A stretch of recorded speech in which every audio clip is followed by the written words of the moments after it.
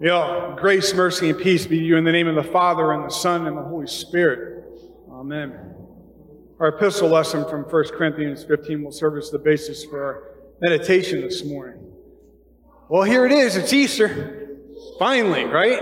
We finally get to say, hallelujah, he is risen indeed, hallelujah, after a 40-day absence. How are you celebrating Easter today? What's Easter mean to each and every one of you? You know, the world will celebrate with Easter egg hunts and, Easter bunnies and the chocolate ears, and baskets and whatnot. And we'll be here at worship this morning. We'll go home and have dinners and celebrate with our family and all those things. But, I started looking around at all these plastic eggs that we have out there. I love what Ashton did and showed how they were all empty, and the tomb was empty, and that's good news for us, right? So I started reflecting on this. It reminded me of the age-old question. Which came first, the chicken or the egg? I heard one person put it, what's more important, the chicken or the egg? You know what? To me, I don't really care. I enjoy both of them, sometimes together. But we Christians know that Easter isn't about plastic Easter eggs or chocolate bunnies or baskets and things of that nature. We know what it's really about, right? It's about the resurrection of our Lord and Savior Christ Jesus. His salvific works on the cross and what it means for you and I, for all of creation. And that's wonderful. But I have to ask you, what's more important? Christmas or Easter? Which came first? Does it really matter? Well, yes and no, right? And they're both important seasons. In fact, of all the seasons, in the calendar year, my two favorite seasons aren't spring and fall. It's Christmas and Easter. But which one is more important? We know chronologically what came first, the birth of Jesus, right? But one gave birth to another. One gave birth to another. But what's more important? Well, if you ask Paul would tell you that Easter is the most important. Paul says, for I delivered to you as of first importance what I also received, that Christ died for our sins in accordance with Scripture, that he was buried, and that he was raised on the third day in accordance with the Scriptures. The resurrection for Paul is the most important thing to remember, as it's the good news and the very impetus for the goodness of our whole being. In our portion of this letter today, Paul lays out the importance of the resurrection. And he starts with impressing upon this church in Corinth to remember that they heard the gospel message from him. And that this message means they are being saved. More importantly, that they have a responsibility for this great message of the gospel, as long as they cling to it, unless it be in vain.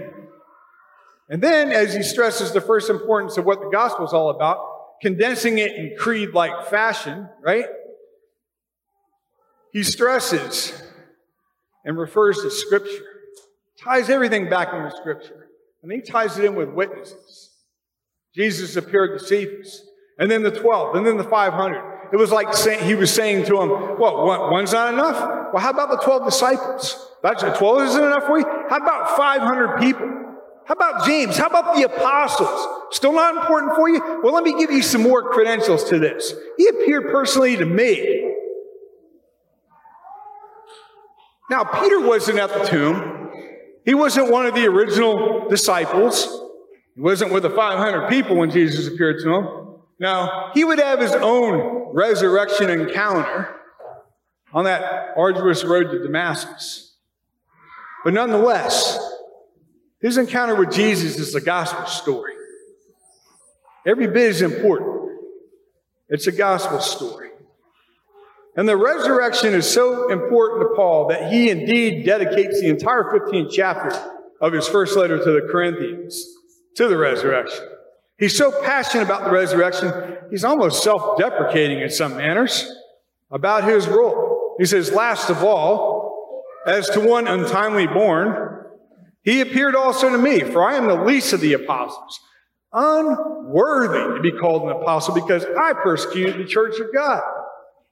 Now, it's not like Paul was saying he was born too late to be a disciple. He's not saying that he was born at the wrong time.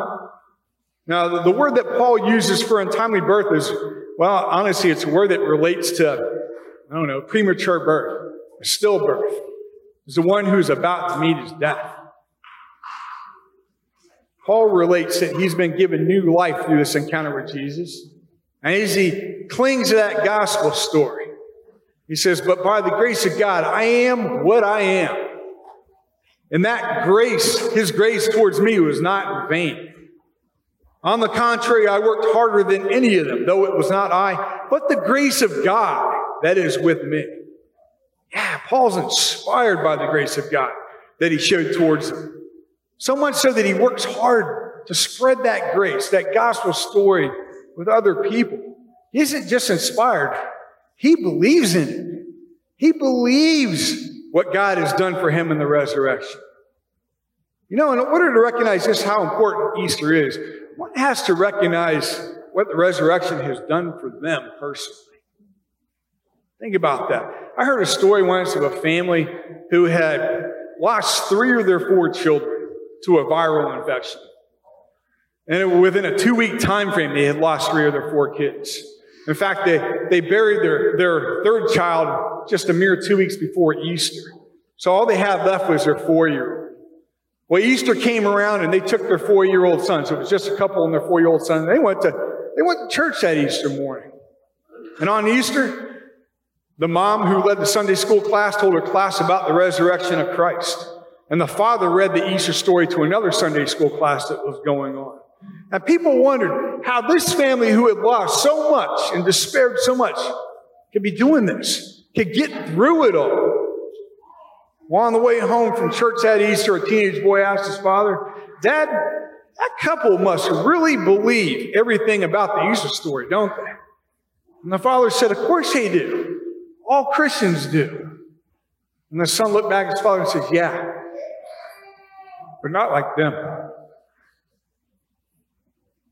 Even amidst pain and suffering, even amidst, COVID-19, hiding behind our masks, even amidst loneliness and depression and hardships of any kind, the gospel is present.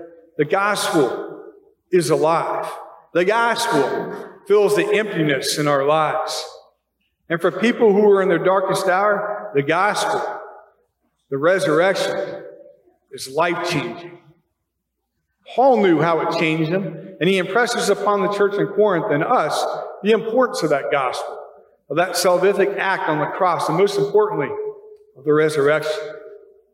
Because without the resurrection, it would have all been for naught. So let me ask you this.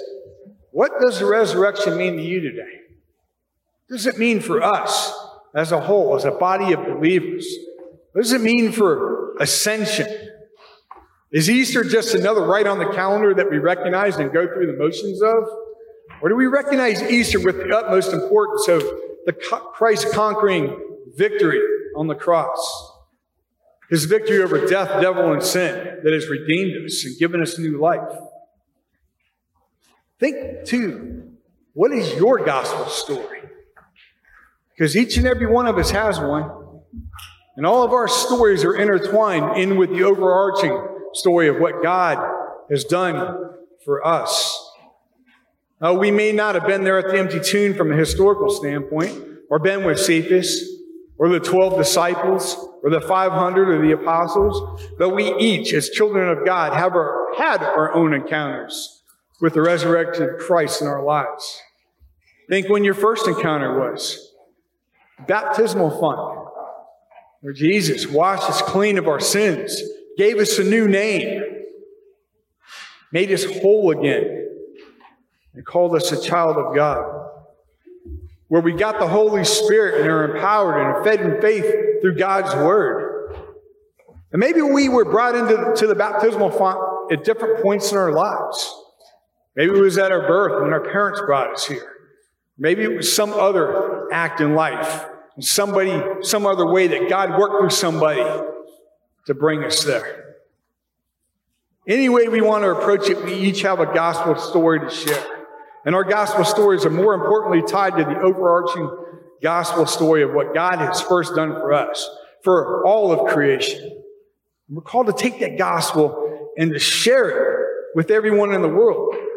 And yeah, there's times that we fall short of proclaiming the gospel. But what we have done, and sometimes continue to do as we periodically falter, should not be a deterrent for sharing that gospel. As Paul says, but by the grace of God, I am what I am. And his grace towards me was not in vain.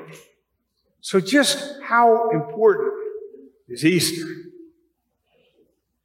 How important is the resurrection of Christ?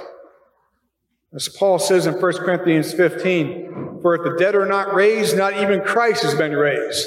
And if Christ has not been raised, then your faith is futile, and you are still in your sins. Easter is that important. As we celebrate Easter today, we celebrate the resurrection of Christ from the dead and the hope and the new life that we've been given in Christ's victory. May we share that gospel story with the utmost importance to all whom we encounter in this life, leaving here today celebrating Easter every day of our lives and shouting, He is risen. He is risen indeed. Hallelujah. And to God be all the glory. Amen.